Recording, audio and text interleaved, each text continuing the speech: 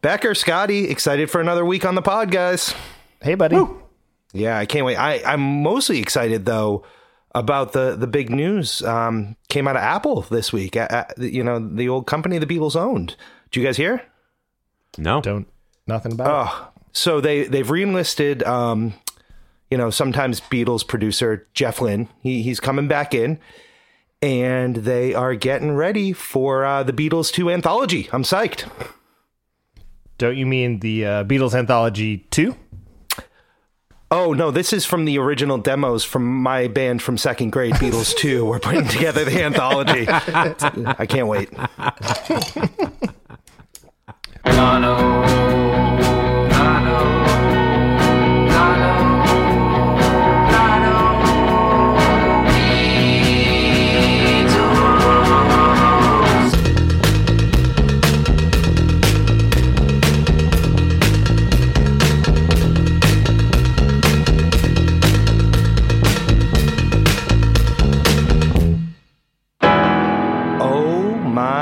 Goodness, it's episode 13 of Blotto Beatles.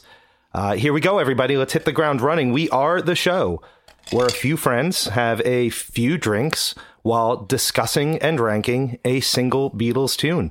Episode 13, I'm really excited. I would like to once again introduce my co-host, my great friend, and the man who on our group text line today said his podcasting is like jazz. We've got my friend Becker. How you doing tonight, man? That was a private message. You actually said it though, so I want people to know how you think. You just freewheeling and soloing all the way through this thing. I'm great. This is an episode I was really looking forward to as starting this podcast. I didn't think we would necessarily talk about this track as early as we're going to, but I'm very curious to get into it because I don't think that we've even really talked about it that much as friends. No, we haven't. I'm really excited. I can't wait. And with us, as always, to talk about the track, we have our EP, the executive producer, the George Martin of New England. Scotty C, how you doing, man? I'm great. I'm happy to be here. I'm excited for this track. And someone also called you the Jeff Lynne of New Bedford. Is that ELO no on that one. Guys, here in the virtual Abbey Road tonight, we have we got another square on the call here. As I'm looking into my computer screen, it's really an honor and a privilege. I'd like to introduce the Blotto Scruffs to our guest for the evening, scholar and author himself, Mr. Chris McKittrick, just released the book Somewhere You Feel Free about Tom Petty's years in Los Angeles and playing music. I'm really excited to have you here, Chris. Thank you so much for joining us. Thank you so much for having me along. Yeah. And Petty, I think I could probably talk about Petty all night, but what do you think it was that drove you to really focus in on Tom Petty and these years and what brought you to this book? So my previous book that I wrote was Can't Give It Away on 7th Avenue, The Rolling Stones in New York City, where I wrote about the connection between this band from across the Atlantic Ocean and how much history they had in New York City, not just the concerts and recordings, but, publicity stunts. And they live, Jagger, Richards, and Wood all lived in the city. So I wanted to do something similar when I was writing a follow-up book. And I decided to go with Petty simply because he's a similar case where he was from someplace else. I mean, he's unmistakably from Northern Florida. He never lost that accent. But yet he moved to Los Angeles in the mid-'70s and really made that his home base and became part of really what we think of the Southern California music tradition of the Byrds and Buffalo Springfield. He actually himself argued that he's the last of that chain, which I don't know if that's presumptuous or it's probably true, to be honest. Right. Yeah. I don't know what I would replace him with, I don't know it's a what little I would challenge him on, self-congratulatory, but it works. I get it. But there's something to be said about saying that, I'm the last in line here. So, better appreciate me or whatever. So, I myself am a transplant to Los Angeles. I'm living here now. And I felt very sort of connected in that sense of coming from across the way and writing about someone who's a transplant, but really became part of the love and the lore of the city himself. Great. I love it. I'm going to say this without having checked the stats on where the geography of our listeners are from, but like, isn't it a little amazing that Petty's from Florida? Like in some way, like who is bigger and from Florida in the music world? Like, and I'm probably not thinking that it's probably right in front of my face, but is there a bigger star from Florida? What's so interesting is, so Petty's from Gainesville, Florida, which is really just known for University of Florida. But from that town came Tom and Bernie Leadon, of course, from the Eagles, Don Felder, who also later joined the Eagles. And then Tom Leadon later became a member of he was a member of Mudcrutch, which was Tom Petty's sort of side band.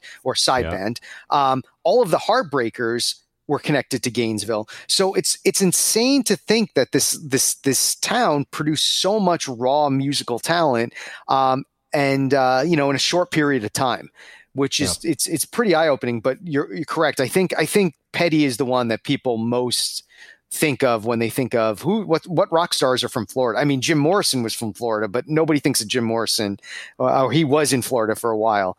Nobody really thinks of him as Floridian. Tom Petty, I think, is the one that people usually think of. Yeah, the Doors absolutely like adopted the West Coast. Tried to erase, I think, Florida from their history. I think the West Coast has been trying to distance themselves from that for years, actually. They're like, no, he's from Florida. Trust me. I'm a huge Tom Petty fan. I love Petty, and he's always kind of been on the periphery of my like deep dives. I don't think I've ever done it.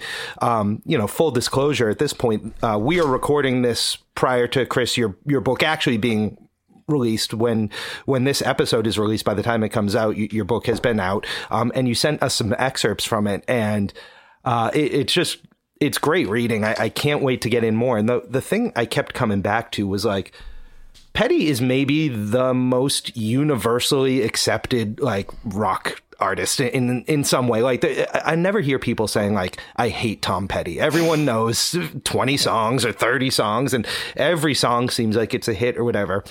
But my question that I kept coming back to, and I don't know if you have an answer or if maybe you even disagree with this kind of thesis, Petty never seems like he has that great artist label thrown on him, right? Like this idea of like a John Lennon, is, writing Imagine or something like that, has some scholarly weight to it or something like that. And Petty's just always been, or always was, a rocker, and everyone loves him, but people never really talk about his art. Why do you think that is?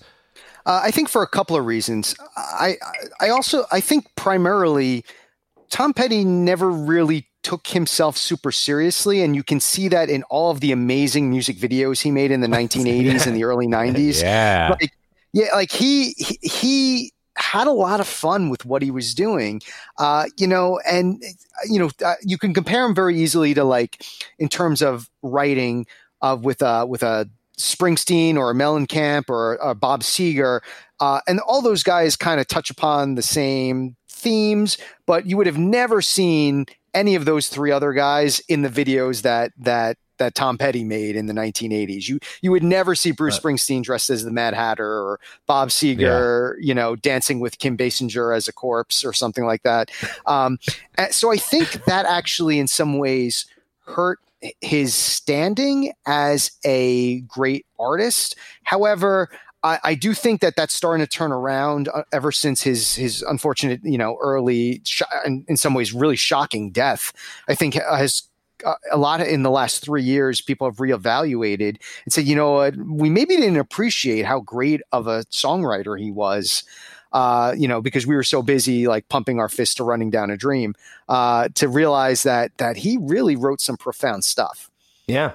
Yeah. And I never got to see Petty, and he came around every summer, right? And he played the big sort of outdoor, it's not an amphitheater, I don't even know what we would call it here, but the big outdoor place where bands of his stature play. And I was like, I'll catch him next year. Probably one of my biggest regrets of like someone I could catch. Absolutely. I mean, since high school, friends were just going every summer, like of friends across all categories. We're just like, we're going to see Petty. Like it's the show to see. And I am disappointed that I've never went out. Yeah, Chris- everyone I know that's seen him has always said killer show. Like, Oh yeah. great night, best time. Yeah. Wait, There was no filler, right? It was all three. killer? All three of us have not seen Petty. No, I never saw Petty. My wife did. I guess I'm the only my one. Yeah, And I've seen him that seems many, ridiculous. many times. Yeah, that's dumb. We should Yeah, probably not that- do a podcast anymore about rock and roll. Really removes some credibility. All of Yeah. this. I never saw the Beatles either, though. Yeah, fair. That is true. I do put the petty regret up with like never seeing Levon Helm at those rambles out in Yeah. Woodstock. Like we talked about that every summer too. Like we got to get to one of those, and it just never happened. Like Yeah, we never had $100. absolutely not. I do, Chris. If it's okay with you, as I was reading through the excerpt, there were some images that just stuck out at me. Do you mind if we throw like a couple spoilers out to the listening audience here, so they hear some of this, because these facts were just amazing to me. Go right ahead. Tom Petty used to throw his own softball games and then had to go to Save On to buy extra softball mitts for people. That's amazing. Okay. Bob Dylan manning a barbecue is incredible. Jeff Lynne, Tom Petty, and Roy Orbison not being able to put down the hood of Petty's new car. Those are some of the bits that were a ton of fun in your. I'll never forget. Yeah. Scott, I know you like this one too. Tom Petty, George Harrison, and Jeff Lynne at a Denny's. Yeah. Who got the moons over my hammy, I wonder. And then finally, the Full Moon Fever release party was on the Starship Enterprise with George Harrison, Stevie Nicks, Lindsey Buckingham, the Beastie Boys, Duff McKagan, and Steven Adler. Like, make it so. I want to go to that party. There's an amazing photo from that. Kurt Loder interviewed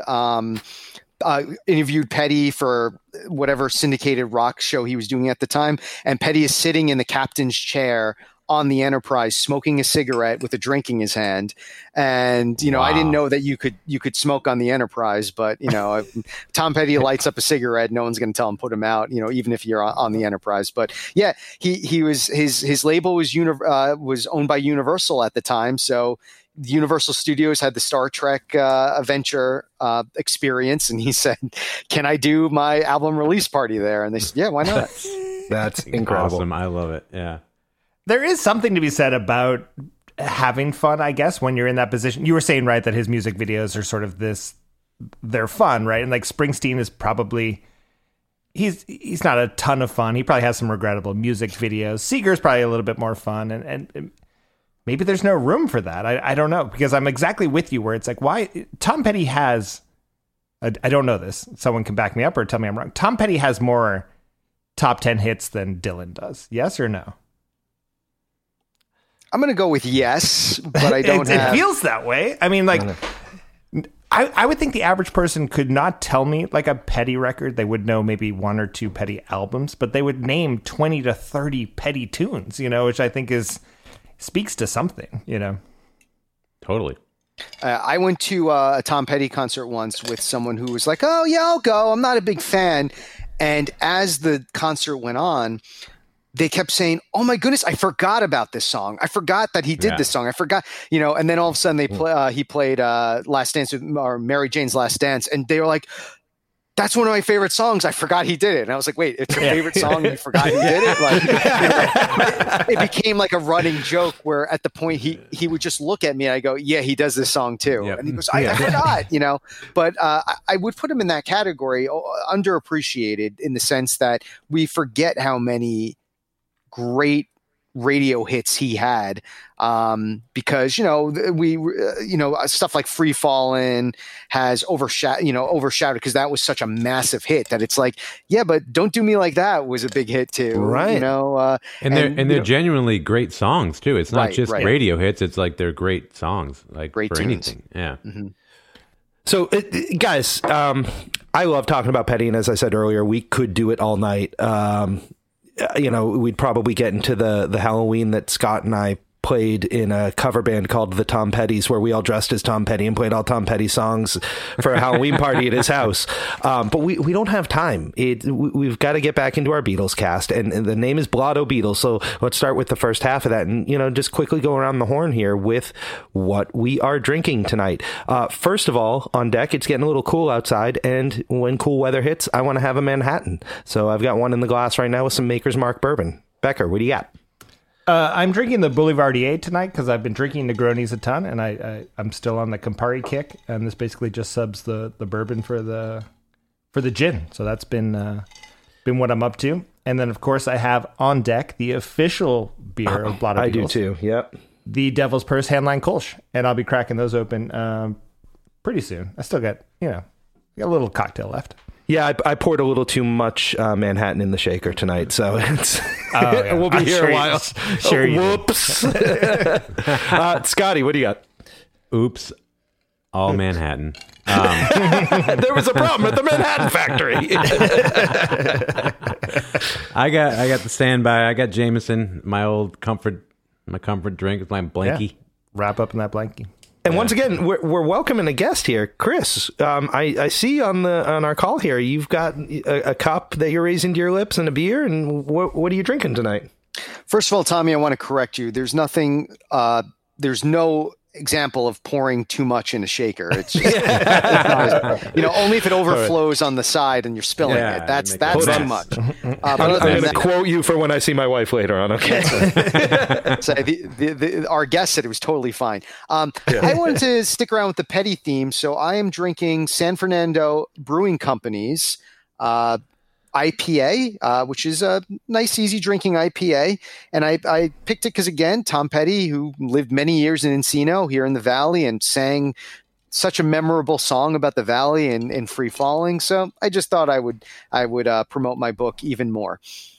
Right on. I like it. Fantastic. And I saw you're on a little bit of a rock block here. You've got something over in the corner. I saw a bottle come out. What is that? So I was told that there is some sort of mystery shot, but I'm kidding. I've listened to the show before. I know all about it. So I wanted to make sure I had something really good in case the word gets said. So keeping in the theme, and of course, Dylan was mentioned earlier. I have Heaven's Door, Tennessee Bourbon Straight Bourbon Whiskey, which is, of course, is Bob Dylan's endorsed whiskey, and it's pretty good stuff. So I'm hoping I have the word gets said. We'll find a way, my friend. We will find a way. Hey, Becker. Yes, bud. Yeah. Hey, so Chris seems pretty cool. First of all, he's all right. Dude. We can keep him on. Yeah. I think he knows a lot about Petty. That's clear. Do you think he knows who the Beatles are? I don't know. I think he thought he joined a drunken Pettycast. All right, so I'm gonna we'll pretend it's not about him, but I'm gonna prime you to talk about the Beatles a bit. Okay. All right. Cool. All right. I'll get back to the show. All right. So with that said, Chris, clearly you know who the Beatles are. That's obvious. But there might be someone out there who doesn't. And so before we talk about the song for this episode, Becker, take us through the paces here. Who are the Beatles?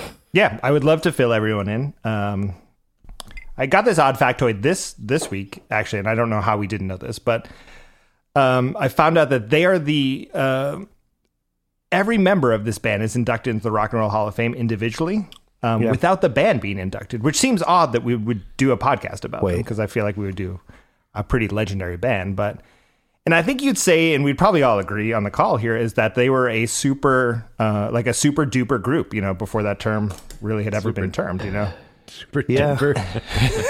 Yeah, super duper. Duper, super duper. And, I don't like a band of brothers because I don't think that it ever works out, right? You got the Kinks, you've got Oasis, it just can't work. But apparently it's Otis Wilbury, Lefty Wilbury, Charlie Wilbury, Lucky Wilbury, and the man himself, George Harrison. Hey, nope. Tommy, you've always told me that George Harrison is in the Beatles. George Harrison is in George the Harrison Beatles. has another band? Because I don't think so. Because listen to some of these hits. All right. Being Forbison of Mr. Kite. The continuing Storbison of Bungalow Bill. What? Ellen These are all from the Orbison, first record. Ellen Orbison, Rigby.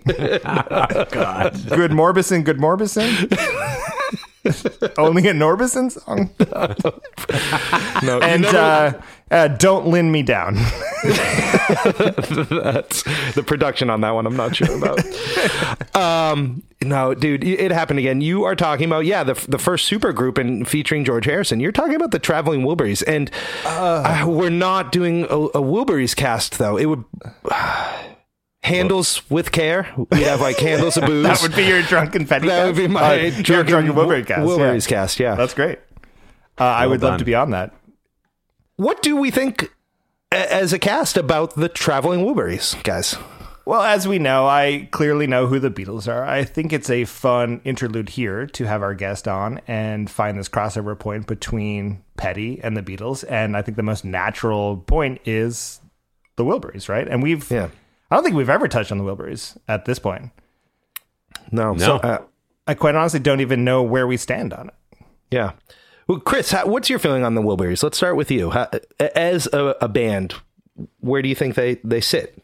Well, in terms of raw talent, you really can't argue with the fact of who these people are involved in the band. I mean, it's the supergroup of all supergroups. And that's the preamble always for the Traveling Wilburys. Right?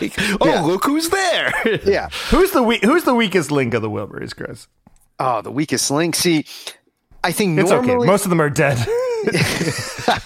I think most Americans would look at it with Jeff Lynne and say, "Who's that guy?" But he's got such an important role as the producer. I'm going to have to go with Orbison, and I love him dearly, but only because they made another album after he died. So clearly, they felt that they could go on without him. Once Harrison died, it's not like Dylan, Petty, and Lynn were like, let's do another Wilburys album. They were like, no, we're done. Let's do volume 20. Yeah. So, but as I was going is I think in terms of it's fun to listen to that album because it's such a quick, the first one, it's such a quick album to go through, and to hear like someone like Dylan clearly not taking himself seriously, which was, it's not a Dylan that you always get. Like, for example, Tweeter and the Monkey Man I love that track because it's just Dylan. Like, everyone said Springsteen, or a lot of people said Springsteen's the next Bob Dylan. And Bob Dylan's like, I could write a Bob Springsteen song. Here we go. And just like, you could tell he just, like, I get the feeling that he just tossed that song off, and Well, and I really, love that. You were talking about that in the book a bit. I read that part, and then, I listened back to Tweeter and the Monkey Man with that in mind, and I'm like, that's funny to me because it's like, oh, it's just a Dylan song. Dylan doing Springsteen is just Dylan. you know? Right. So, I mean, I have a lot of love for that. I have a lot of love from the album just because I love everyone who's on it. And I definitely, it's a nice, easy listening Sunday record, drinking a bourbon, lemonade, hanging out. But I can definitely see why there are people that are like, oh, why wasn't it even better? There's 5 amazing musicians in it. But I think it was a bunch of guys they had a week and a half to record it, and they're like, let's just have fun. Like Tom Petty compared it to being at summer camp because he was like, it was just like hanging out with a bunch of your buddies and trying to write the best songs you could in the time that you had, and especially for the first album because Orbison was one of those. Like we think of these, you were talking about Levon Helm from the band, like touring every summer. It's like Orbison had a ridiculously heavy touring schedule. Probably one of the reasons why he ended up dying of a heart attack because he was just constantly on the road. And they literally had like a week and a half to record this album. So they did. I've never investigated it all that much, but it was in your book that I'm sort of like, I like that the vibe of this is fun and that they're aware of making that this is all coming together by chance, like pre-internet cell phone days. Like these guys are literally like bumping into each other in LA and then being like, we should go make this record, and like that part of it makes it almost more inspirational than I had thought about it before. I mean, all things said, I've never really dove that deep into I've listened to volume 1 and 3 a ton, but I've never like gone that into the story of it. So I had thought that it was a little bit more deliberate. And so I think to step back to it, to be like, this was almost just like a happening of like, we should get something and then, we should grab Roy and do this thing. And it's like, that makes it that much more interesting to me, you know. Yeah, I agree with you 100%, Becker. And I think what I've thought about the Wilburys historically has always been like, there's just something where it feels like the corners are sanded off a little bit. Like it's, you know what I mean? There's no edge to it. And that might come from the fact that there is zero conflict. Like did the Beatles get to their best stuff because, you know, George Harrison says no to something, or like Paul and John disagree, and that disagreement leads them to the better product in the end. And this is just a bunch of friends hanging out, recording a fun record over a couple weeks. Like, I think it's in your book, right? But they're like pulling straws to sing or whatever it is. Like they're just like going around on lyrics and then sorting it out at the end. Like it doesn't seem like there is an ego there. I mean, is that true on volume 1? Yeah, I mean, I think it's hard to have an ego when you think the person sitting next to you is even more famous than you are, you know? So you're like, I can't, you know, Dylan's looking at George Harrison going, well, he was a Beatle, and Dylan looking, you know, and Harrison looking at Dylan go, yeah, but, you know, he wrote like a Rolling Stone, and Petty looking at Orbison and go, I don't belong in a room with this guy, you know? And so I think that probably had something to do with it. It's hard to have an ego when you have 5 superstars together. But Jeff Lynne being like, I'm Jeff Lynne. You know what I think is funny about the Wilburys also is that Jim Keltner is like barely a member. Like clearly he's like one of the most epic session drummers maybe to date, and they're like, we'll give you very little credit. And maybe that's just the consequence of being a session drummer, but like he's a legit musician in his own right. I guess you just don't stand up next to a super group, you know. The friggin' drummer. Yeah. You didn't say that in the Tom Petty's when I was behind you. But didn't he have a silly nickname? They all had the Wilbury thing or the fake name. Yeah, they call him like Charlie Biscuit or something. I don't remember. It was Buster Sidebury. There it is. Sidebury, Yeah. Exactly. It's not a real Not even Wilbury. Wilbury. Yeah. But I think later on, Danny Harrison does some tunes. Is that right? Like, I think he participates later on, and they give him a Wilbury name. Is it Donnie? Or Donnie or Danny? Yeah. Should we text? No, it's Danny. We got that answer from Womack. All right. The Woe knows. I joked on it a little bit, but I also really like that there are Wilbury names. I think that's funny. I think it's hilarious. I think it's also like like it goes back to us talking about the Ramones earlier. Like it is a little punk rock to be like, we are the whatever Wilburys. Like I really like that aspect of things. And then also what I didn't know in the book is the Will Buried It in the Mix reference is why that was named, huge. I have never heard that before. I don't know if that's common. Will I Bury It hadn't in the either. Mix. Yeah. Yeah. Yeah. So yeah, That's that great. came up when George Harrison and Jeff Lynne were working on George Harrison's comeback and actually really last studio album before he died, Cloud Nine. where, you know, anytime something happened that wasn't ideal, they joked, we'll bury it in the mix. And then that's how it originally was Trembling Wilburys, but they changed it to Traveling Wilburys. And that's where the name came from.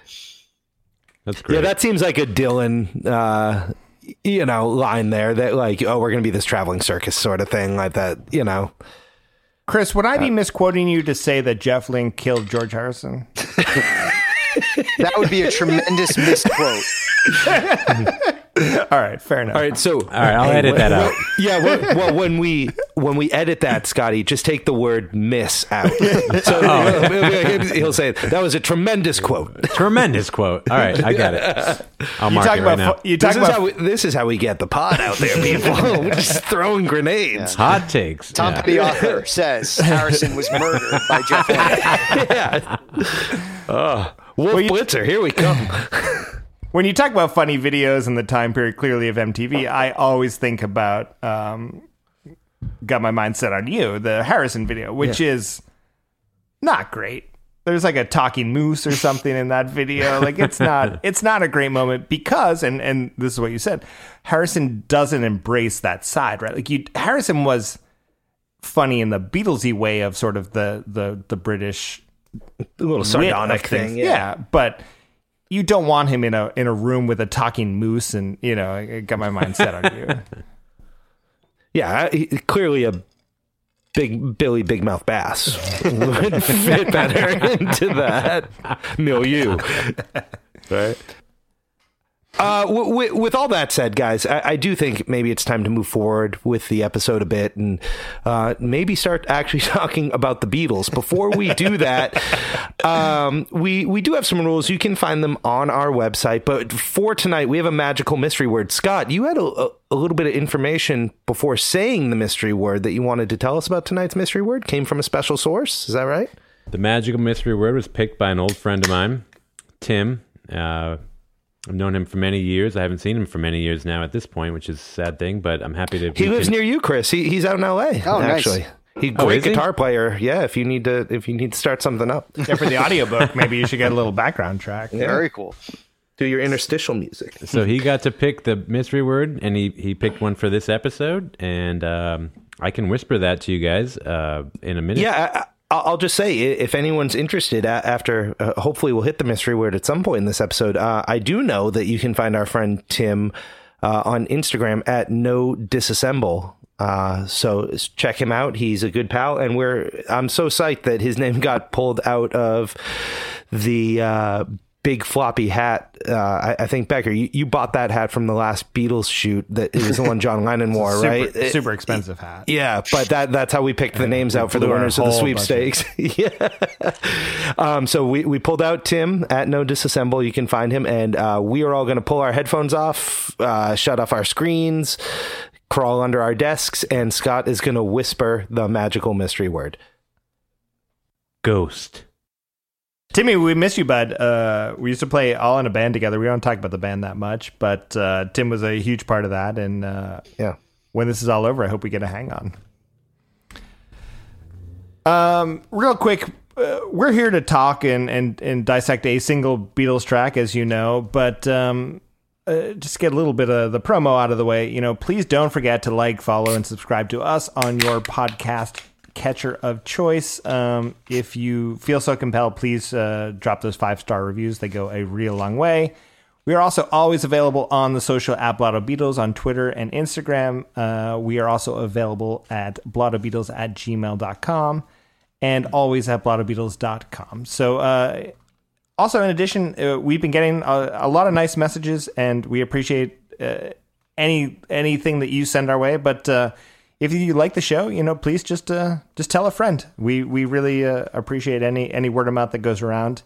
And then let's not forget that we are on a crusade. It hasn't happened yet, and it's unbelievable that this hasn't changed. And we have spoke to some people that feel like they could make this happen, but the original drummer for the Beatles, Pete Best, still does not have a blue check on Twitter. He is not a verified user, which seems insane. Chris, you have helped us with this, actually. You've done some retweets. You have put this message out there. What other credentials do you need, except for being the original drummer for the Beatles, to get a blue check? I think there's like TikTokers that have more blue checks than Pete Best does. Are we sure Pete Best is not on TikTok? You might be out there dancing. Maybe that's what he needs to do. Yeah. You haven't done your Pete Best dance. The poor guy has had to live with the idea that he was kicked out of the Beatles for Ringo, all these years ago, and is only known as the guy who didn't make it. And the least he could have is a blue check. I mean, absolutely. I agree 100%. Twitter, get it together.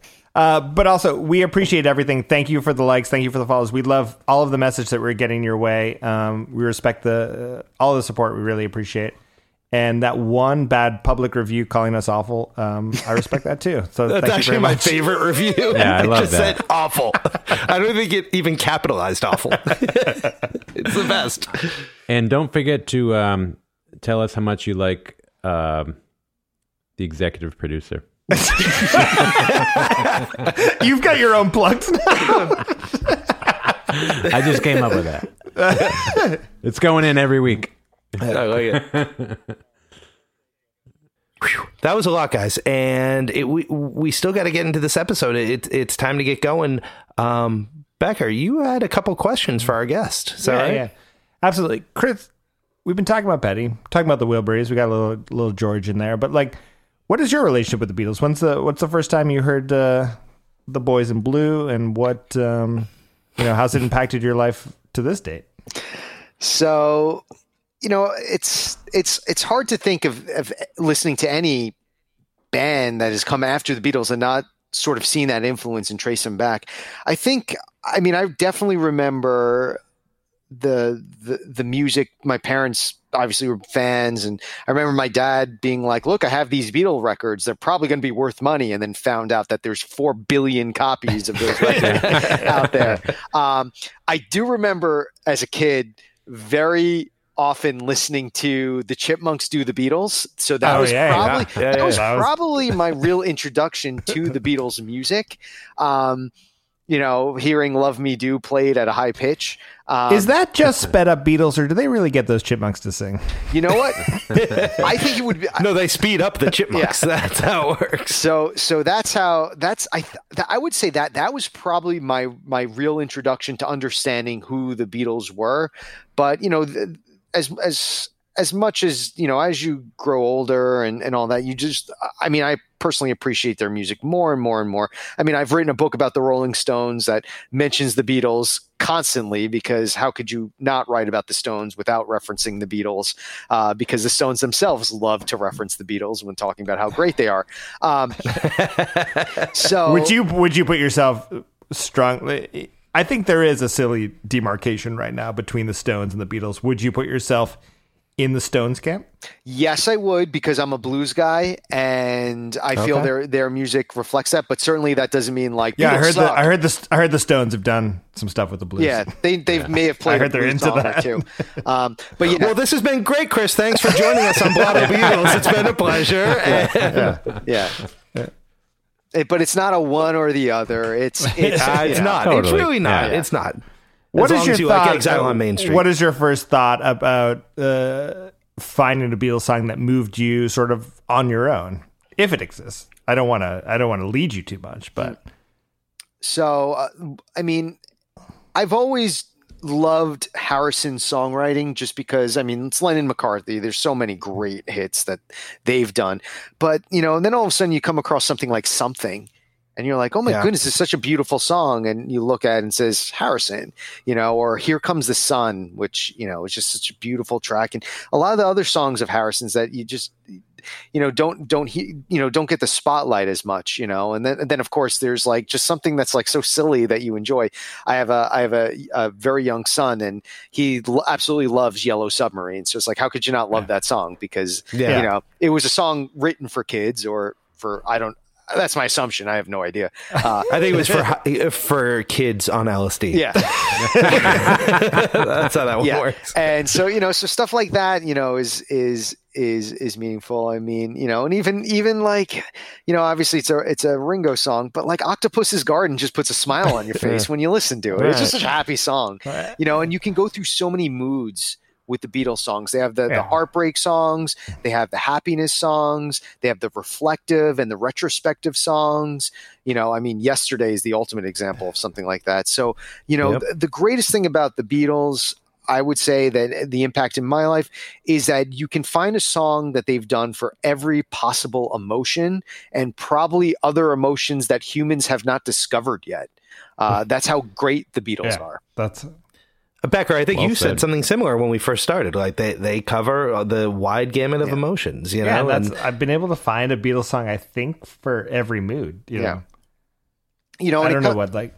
I was going to say, and it comes like, and that doesn't mean that if you're a one mood band, like I love AC/DC, I love everything they've ever done. They're pretty much a one mood band, and I don't hold that against them. But I love the fact when it comes with the Beatles, you have the whole spectrum of like human emotions that you can pick from. And if you want to hear a depressing Beatles song, you got that. If you want to hear a happy Beatles song, you got that.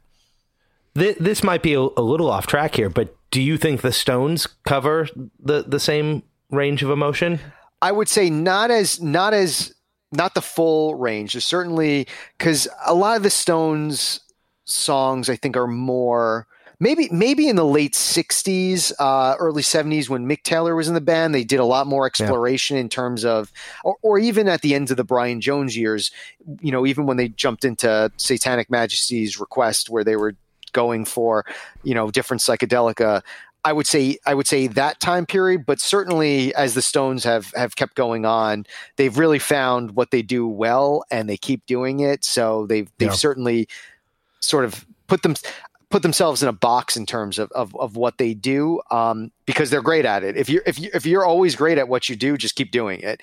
Well, and I think the thing is, like, the peacock walk really covers a wide range of emotions that Mick does. Yeah. You know, like, I'm like, oh, I could be a sad peacock. I could be a happy peacock. Absolutely. A lonely peacock. You know, gotta there's the Gimme Shelter peacock and the Jumping Jack Flash peacock. You know? Exactly. That's what I'm saying.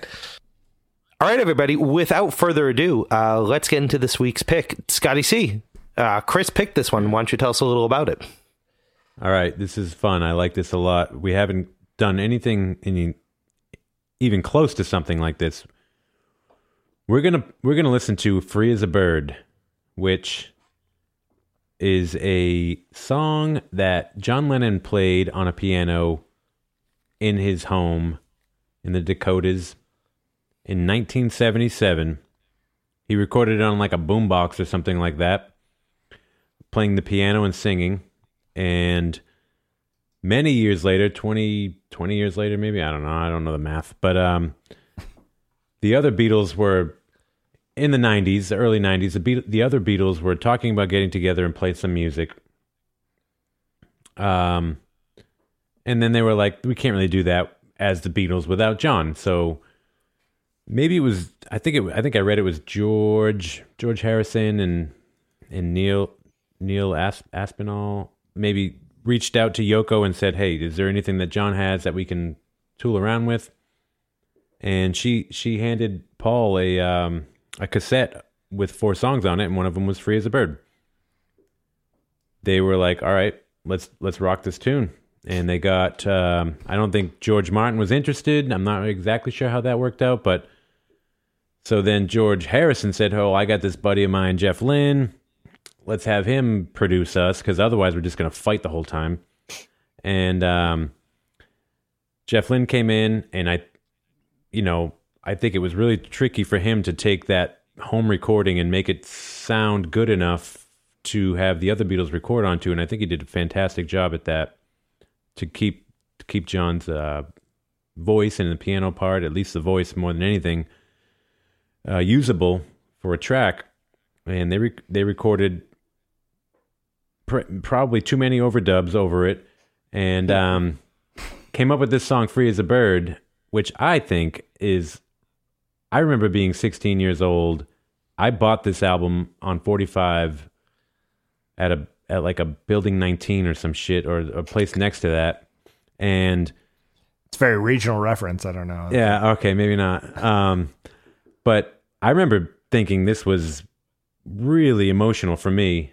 And I know I spoke of the Beatles like I didn't really get into them until I was later in life, but I remember this being like, holy shit, I love this. This is the Beatles. And that video where they're all like walking through with these like transparent like images of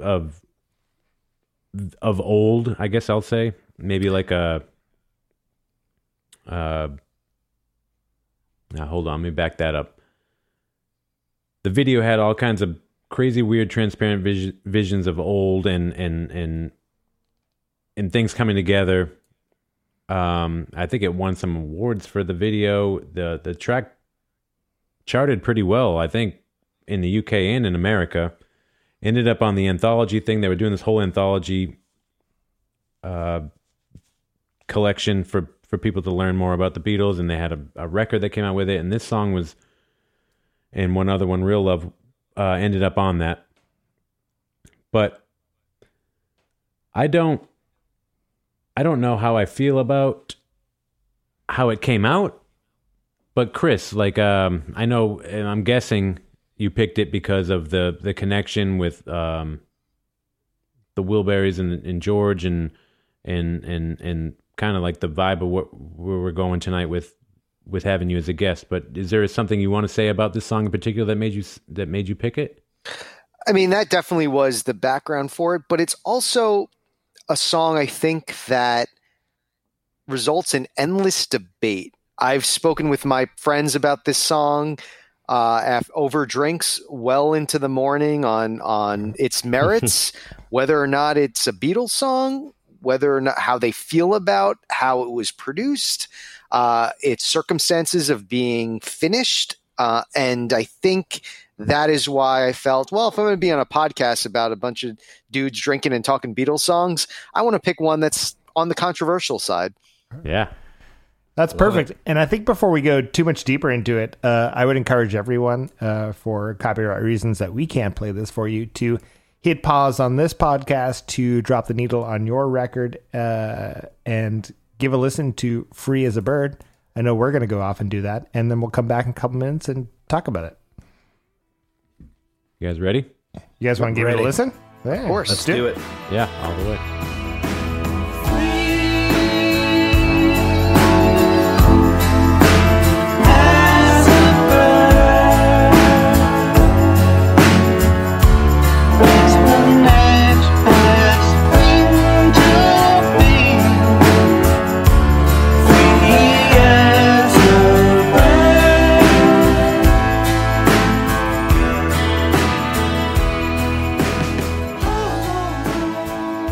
I love the anthology. It's clearly super controlled in the Beatles world of like, all right, we're going to record these interviews and present them in a very specific way. And I even think at the time the Beatles were probably not on the same page as much as they were even maybe towards the end of George's life. And,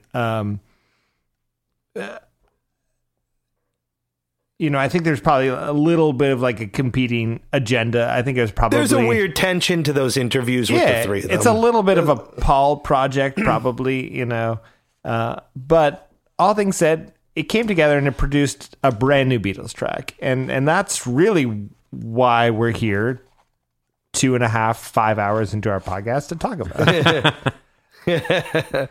Yeah, so Chris, you brought up a great question. Is Free as a Bird a Beatles song?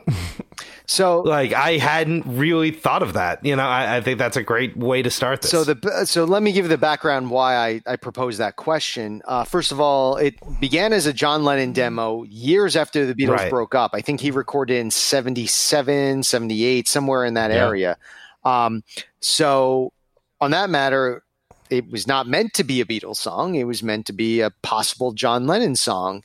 And then when Free as a Bird became a Beatles song or became part of a Beatles project, let me put it that way, is when they were looking to add something new to this anthology. So they took this demo that was recorded on a 1977 or 78 cassette, or something like that. Yeah. So and that's part of the reason why Jeff Lynne got involved, because Jeff Lynne, for everything that he is a studio wizard. It was like, if anyone can figure out how to make a cassette demo sound good on an actual track, Jeff Lynne's the guy to do it.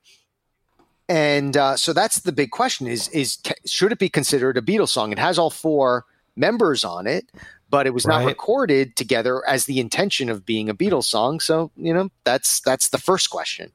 What I like was I've heard, I'm not sure which Beatles said it, but they were like, they took the tape and heard John's part and they just made it in their minds act like John laid this thing down and said, I'm heading off for a bit, finish it up for me. So that's what they kind of put on holiday for the weekend, or I'm going to have a cup of tea or whatever. Yeah. And so they put that in their mind where they're like, all right, John already put this down and we're back in that time where he's alive with us, and this is how we're going to react to it. And I think it was probably way more emotional than that and what have you, but maybe that helped him get in that mind space. And I think that's pretty cool and interesting. Yeah. I do too. I think it is a Beatles song at the end of the day. I if I'm made to draw a line in the sand, like this, not only does it have all four members on it, which is the easy answer, but this is kind of the reunion thing has been so prevalent in the last 10 years of bands who broke up coming back together. And this is the closest thing we're going to get to a Beatles reunion of like there's artistic input from all four members in this piece, for better or worse, right? And Yoko's blessing, right? Yeah.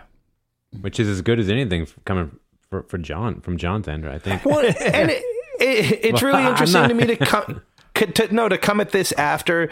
Again, this episode will be released a couple months from now, probably, but we in real time are coming at this right after a week or two after recording with Ken Womack, talking about that his book John Lennon 1980, which focused so heavily on the period of time. He really focused like 1975 to 1980 when John records this song. And now I feel like I have a greater personal connection to it, like understanding what John's working through and going through at that period of time. Well, yeah, I think there's an interesting take here where John has recorded this song. He's in the Dakota. He is a little bit in the house husband phase or whatever you want to call what's happening with John, but he's a little removed. He's not in the public eye, and he is writing songs and recording them on this boombox. And I think this song has nothing to do with the Beatles, and I think it's funny for the Beatles to take it in a way, right? Because if we can, all the other Beatles songs we've got to talk about to date, we almost get a quote from John or Paul or Ringo who are telling us what they are about.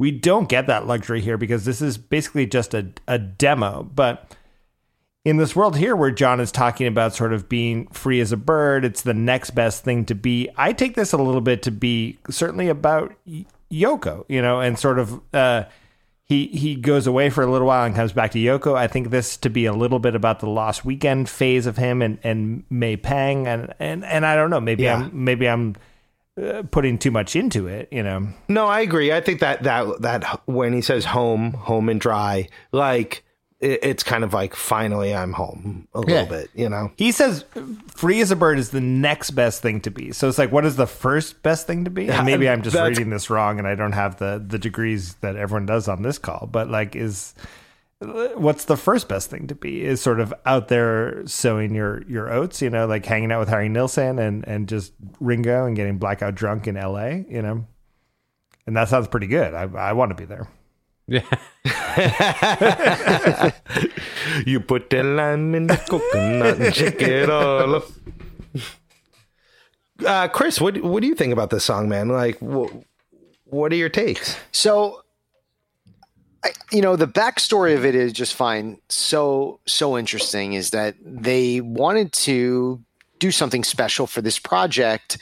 And, in terms of the Beatles, they had alternate takes and other stuff, demos that they had, but there was no real song that was unfinished that they could just kind of tidy up and put out. New Beatles song, great. So the idea, this took a lot of effort and dedication, not just because maybe emotionally or whatever from their standpoint, because you have to stand up to the idea of you guys are the Beatles and you're going to put a new song out for the first time in 25 years or whatever it was. But also the wizardry in the studio to put this together, I think was very important, a key to this, because this was probably something that was not possible before 1994 when they recorded it and put it together. Yeah. So I personally, I really enjoy the song. I love it. I love the fact that it has Harrison, McCartney, and Lennon singing their own parts on it. Yeah, that's a big one. Yeah, that's never happened. The vocals are great. Each get their lead part. Right. No one has that. Which is why I know this is not the Real Love episode, but which is why I like it a lot better than Real Love. And some of the Beatles, I think, also felt the same way about that too. But the fact of the matter is, it does hold a special place to me because it's always cool when musicians that you respect are and love and enjoy their music are like, hey, guess what? We got something you never heard before. Right. And, even, and, you guys are the podcast guys. So correct, you may have a different opinion. But, even Beatles C-level material is better than a lot of bands A material. So, so a Beatles song that was sort of put together in the studio from almost 20-year Lennon demo with new stuff by the other three was, I think it's just a beautiful how it came together, and I appreciate that. And I just find it a pretty meaningful song about their relationship. And I couldn't imagine what was going through their heads while they were working on it, and that's what interests me. Yeah. Do you think? Oh, go ahead, Tommy. No, Scotty C, you do. Do you think the Paul line? He kind of finishes John's lyric there. Because John kind of tails off on the demo on the whatever happened to. Yeah. And he kind of finishes it. It always kind of made me feel, no pun intended. It's not the big build up. It made me feel. Yeah, no, but it did truly make me feel at the time, especially that he was speaking of. This is Paul writing something about how he felt about the Beatles. Yeah, absolutely. I agree.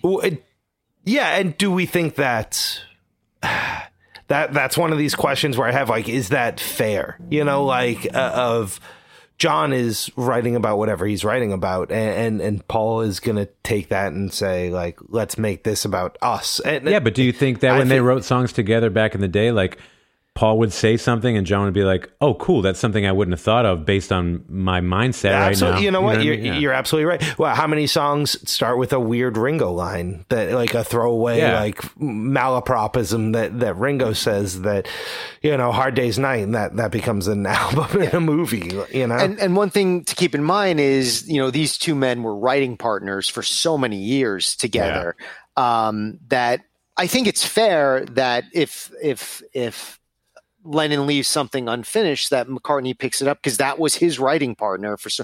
I mean, you know, who obviously else is in a place to do that. Yeah, and obviously later years they split apart and did their own thing, but ultimately we judge everything they've done by what they did together. So if there's anyone that's going to kind of pick up that the slack that is left because he's not here anymore, it's got to be his partner in crime for so many years. Yeah. Well, it harkens back to Two of Us to me in a way, you know, like the opening track of Let It Be, like Two of Us is really clearly about the relationship between John and Paul in my mind. And I think Paul is pulling that back in to be like, you know, at this point. Wow. I never Jeff thought Lynne of that is very much part of this song. Chris said it up front, and I think it's right at the time of what I'm aware of, but he was the best in place to sort of take a track like this and digitally make it something. Like, most people didn't have the capabilities to make this happen. But then the production doesn't stop at that. And I think that's probably the unfortunate part, you know? Yeah, the wizardry he does of like pulling out John's vocal and pulling out John's piano and setting it to time is probably pretty amazing, and work that is hard today, like decades later. Like, you know, the digital audio work is not necessarily new at that time, but they're breaking new ground. You know, it's very hard to do this. And also, when Scotty C talked about the video and all of that, like, it was very hard to make this happen digitally 20-something years ago, or 26 years ago, 25 years ago. Well, I was always trying to put my finger on what I don't love about the way this song sounds. And then I read our new friend Chris's book here, and there's a quote in the book that says something like, Jeff Lynne learned all the wrong lessons from George Martin. You know, and I'm like, I thought that was a hot take, and I loved it. And like, what's your feeling on what Jeff does here? So, you know, I'm a writer, so I'm a literary guy. So I'm gonna pull a literary reference here, and Jeff Lynne is in the role of Dr. Frankenstein on this song.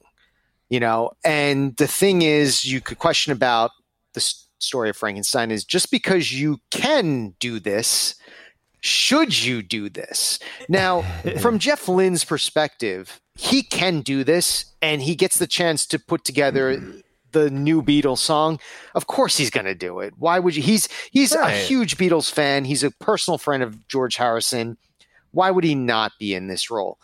But the question, it's almost like he couldn't turn down this offer. It's impossible. Like none of us would. If someone literally said to you tomorrow, could you produce the next Beatles song? Even if you have no production talent whatsoever, you'd be like, absolutely, I'm on. Yeah. Yeah, I'm there. Got that. So we're talking about a guy who was in kind of an impossible position, I think, because he could not say no to this job. And because he was the right man for the job. The question is whether or not the job should have been done. And there is a ton of layers on this. And we talked about Tom Petty's Full Moon Fever album earlier, where that's sort of the biggest criticism of a lot of Jeff Lynne's work with Tom Petty is the multi-layer, we need 7 layers of guitars and we need... You got to bury it. Yeah, bury it. We'll bury it in the mix. We'll bury it. And that's Jeff Lynne's style. But I couldn't imagine any other producer being able to pull off what Jeff Lynne did here.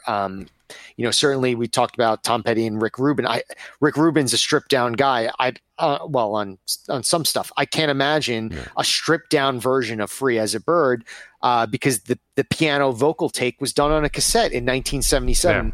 The audio quality needs to kind of be buried a little bit. I mean, we listen to it, we can recognize it's John Lennon's voice, but it sounds like it's John Lennon's voice with like a funky Beatles filter, kind of on it.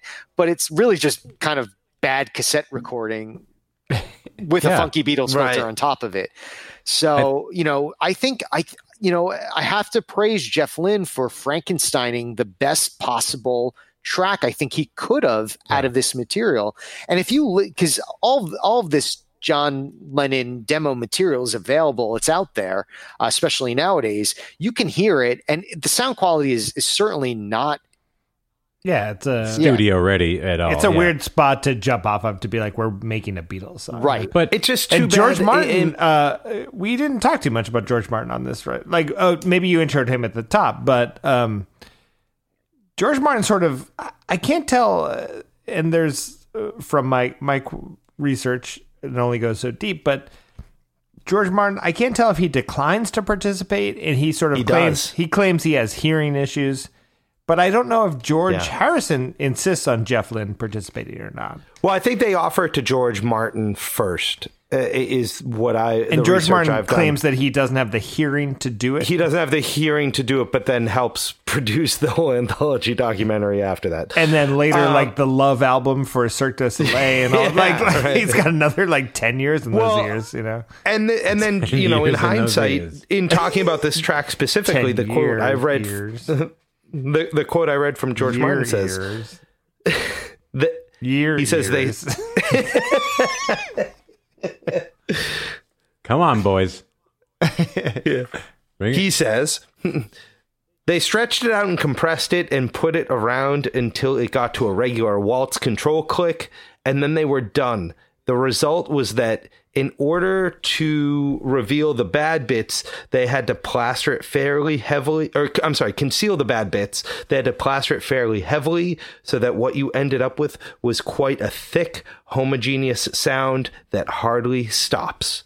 That's so that, his hindsight afterwards is saying this homogeneous. Who said that? I think I said homogeneous. George Martin. Oh, okay. Said this homogeneous, just straight sound all the way through. He's basically saying there's no dynamic to it, and kind of blaming Jeff for it. That's the consequence of the material. Right. I blame Jeff for the guitar tone. I don't like George's tone ripping into this, but it's very much like the way that the drum sounds. It's very much a Jeff Lynne sound, which is sort of what you're going to get, but. I think if he's got to deal with the source material, and I've listened to the demo take of it, it seems like a great take on it. All things said, you're pulling all you can out of it. But I was saying earlier, was Anthology just too early? Did they not know that the future was? They didn't know. Who knows what's coming? But what could have? Yeah, if this is performed on Jetpack, if Elon Musk got a chance to make this happen, what would it sound like? But really, right now, if you got to take this track, what would it all mean? If Anthology came out today, what would it all mean? Could like you gave this to Jeff Tweedy or something, would it be like an interesting, different thing than Yeah. than? Well, you know what's too bad? What we Like, have right now. I hadn't necessarily thought of this before right now, but it's so the pros we're all saying of Jeff Lynne on this track are his ability to pull out like the cassette garbage and make it into something listenable, and the know piano and and know the what vocal. and know what it takes to make a track work with something so lo-fi.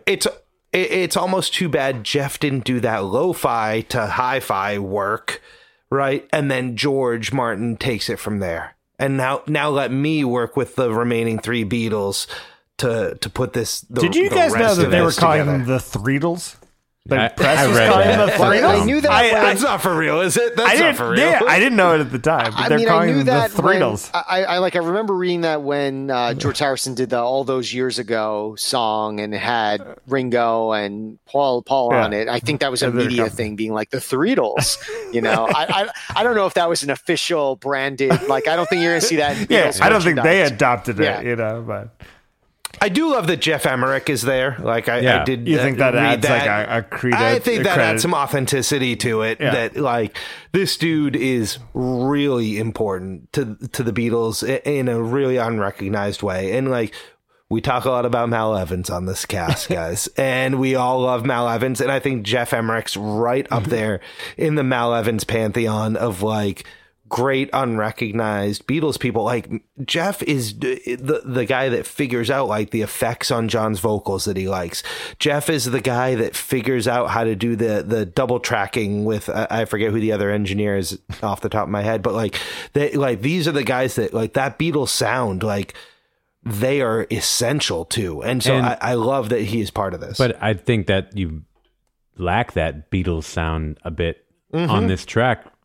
And maybe it's because it's years later and things just sound differently and everyone's changed a bit. It's so many years later. I do think here that it's funny that the Beatles go like back to Birds and embrace this sort of Free as a Bird song. And I think very specifically when we're talking about Paul, but here it says As a Bird on Wings. And that sort of stands out to me a bit because I don't know, like we're talking about this period of John and he's continually hearing what Paul is up to, and he's continuing hearing about Wings and things like that. And I think it's funny that we have this reference here. I don't have Never thought of a that. dramatic way to bring it back I didn't around, either. but like in 77, Wings is clearly a very popular band. You know, like they've done probably most of their run, or 77, 78, whenever this demo's really recorded. yeah, no, they've been a band on the run. You're right. And I think it's funny that it has this sort of moment here. I don't know where it comes around. I don't know that it resolves at all, but it's interesting that it's here. You know, It is. I never thought of it. Never came to my mind. No, I hadn't either. Yeah, that's great. So I wonder if this makes me a Beatles scholar now. I don't know. I think you are. I think you graduated. Should you text the woe? Can I get dubbed? So, guys, we've talked kind of around the song a little bit. We've talked about the production. We've talked about the video, you know, all these things. I want to just one quick thing I noticed diving into it, and I don't know what kind of reaction it's going to get. It was really interesting to me. John's lyrics, if this is a McCartney-Lennon collab here, John's lyrics kind of take the more positive spin, like the I'm free as a bird, all of that. And then Paul's newer lyrics in that, like what the Beatles would call the middle eight, it's more like dour in a way, like this whatever happened to the life that we once knew. And that's a weird juxtaposition from where the Beatles always kind of were. Oh, man. Like that. Yeah, this is unbelievable because you saying that right now, and then I think Becker and I were just chatting earlier while you had computer issues or something, and we were talking about how John's voice is the high voice and Paul's voice is the low voice. Shit. You know, I forgot about that. Yeah. So it's like a total reversal in a way from like, you know, Paul was always kind of talking about the happy stuff. And then John would come up with that like little sardonic twist or whatever to like make you think of the song in a new lens. And I think that Paul is pretty, I don't know if he does it on purpose even, but he's pretty successful in that here, I would say. Totally. Yeah. Yeah, I kind of forgot about that a little bit, but he comes in here with a way different part than you would expect, and that John is singing almost the most intricate piece of this tune. Yeah. This is episode 14, and we need to decide where Free as a Bird stands in relation to everything else. And here's the thing. We haven't hit the magical mystery word, so I would propose almost before we choose to do this, should we take a quick nip? I know that Chris on his own has sourced some fantastic bourbon that he should be able to dip into. So right, let's should we toast have to a our little ranking. toast? And let's toast to just the anthology as a whole, like this thing that kind of got me back into the Beatles. And I think all of us, and has been a good discussion point for us all. And yeah, I loved it. It was great. Cheers. Let's rank it. Cheers, y'all. Cool.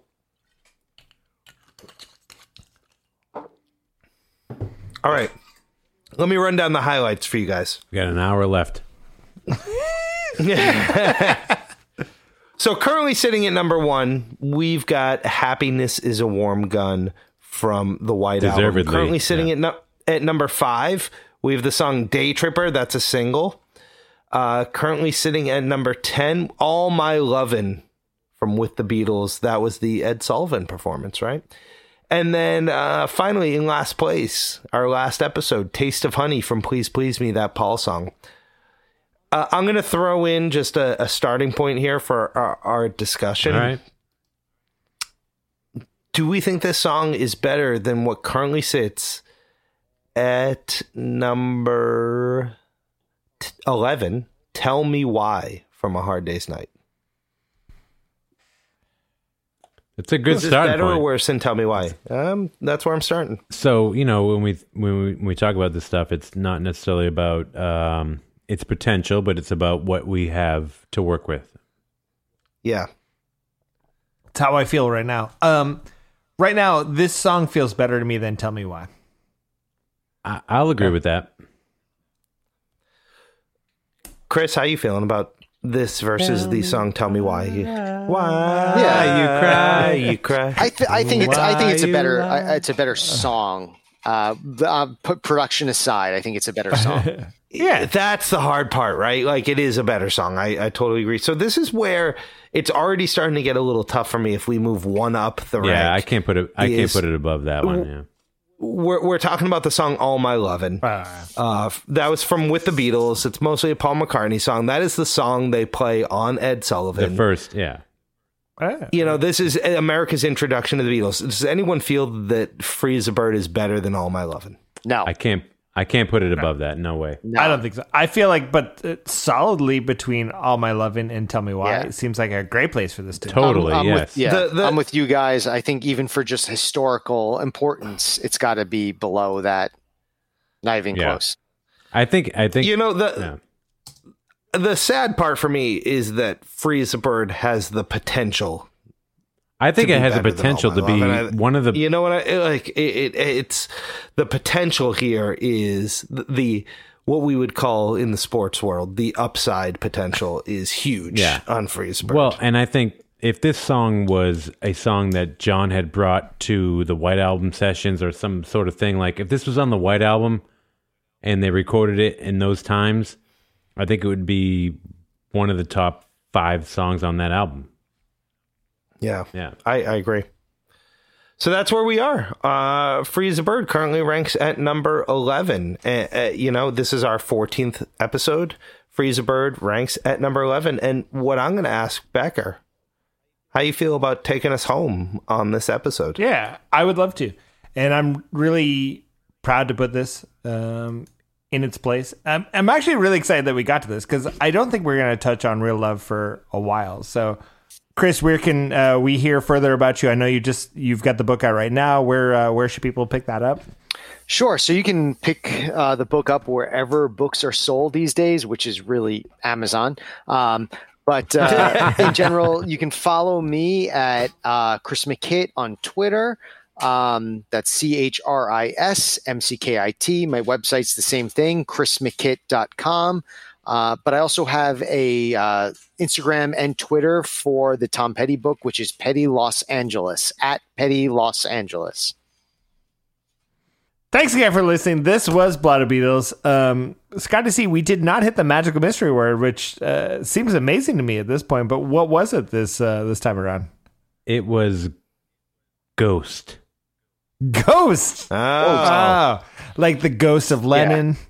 Oh, spooky. I think, and that it's the ghost spooky of was Lennon had close we been got. looming over this entire conversation, and Timmy Yeah. was correct in picking that as a word, but we didn't Well, get there. thank you, Timmy. Yeah. Thanks for throwing it out, and I apologize that we didn't do more shots. I'm Becker, and that's Tommy, your co-host. This podcast is produced, edited, composed, and magically assembled by Scotty C, with additional music supervision and assistance from our friend and yours, RB. That B stands for Beatles. Check him out on @RyanO'Brooks on all of the socials. We are on socials also at Blotto Beatles, at Blotto Beatles. Please remember, this show is performed by professionals.